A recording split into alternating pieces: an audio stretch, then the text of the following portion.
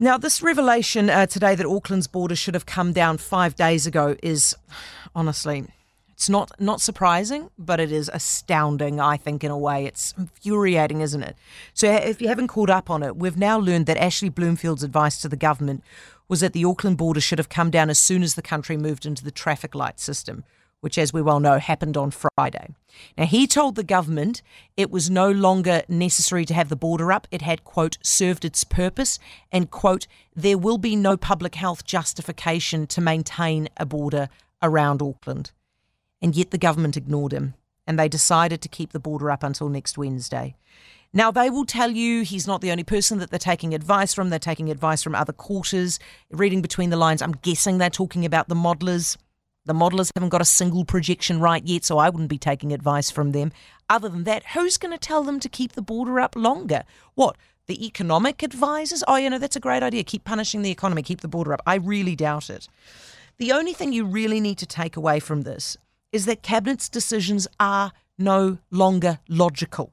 They departed from science a while ago. We've had so many examples of that now, right? We have this example of the Auckland border that remains up for another week. We have the example of Cabinet holding Auckland in level 4 during this outbreak for about 5 days longer than they needed to because Ashley said it could go down to level 3.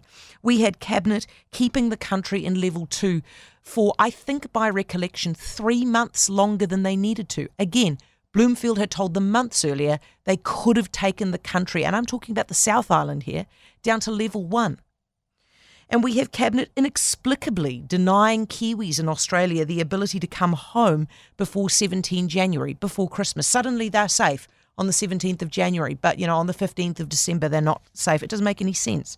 I suspect the only way to explain this is that the Prime Minister has backed herself into a corner where she has to take an overly and unnecessarily hard and cautious approach because she cannot make logical decisions anymore, because Kiwis cannot handle logical decisions because she freaked them out too badly over COVID. All those times that she said, don't talk to your neighbour, treat everybody like they've got COVID, COVID kills.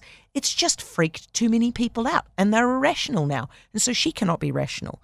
So she's making decisions that suit her politically, even if it costs businesses up and down this country, even if it keeps families apart, she has to make those political decisions. And that's the only explanation for why you would hold a border around Auckland when even your super cautious health guy says you don't need to anymore.